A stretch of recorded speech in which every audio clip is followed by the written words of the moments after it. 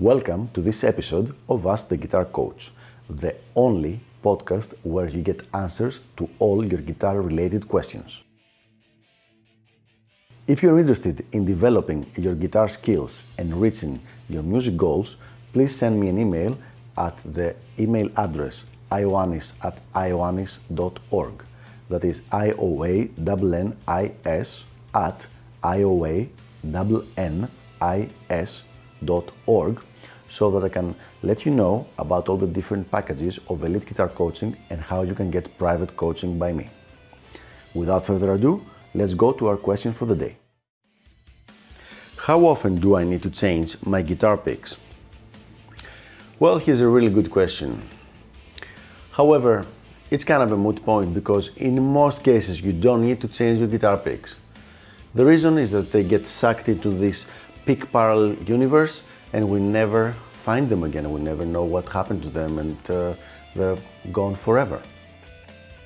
Now, having said that, for those few picks that remained on Earth, there are only two reasons to change them. One would be if they developed like ridges on the side.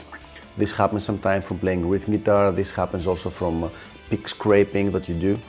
And then when you're playing, they catch too much on the string and they might develop bad sound, and also they will stop you from playing solid rhythm. In this case, you should throw away this pick and get another one. The second reason that could happen, and this is only if you are a highly technical player who plays a lot of alternate picking, this is mostly for alternate picking, is if you have played a lot with a specific pick, specifically on the bass strings, it might lose its edge. So what do I mean by losing its edge? As we have a pick right here, the top here, the part that hits the string, if you have played a lot with it, especially as I said on the bass strings, it might get too, it just might get worn away.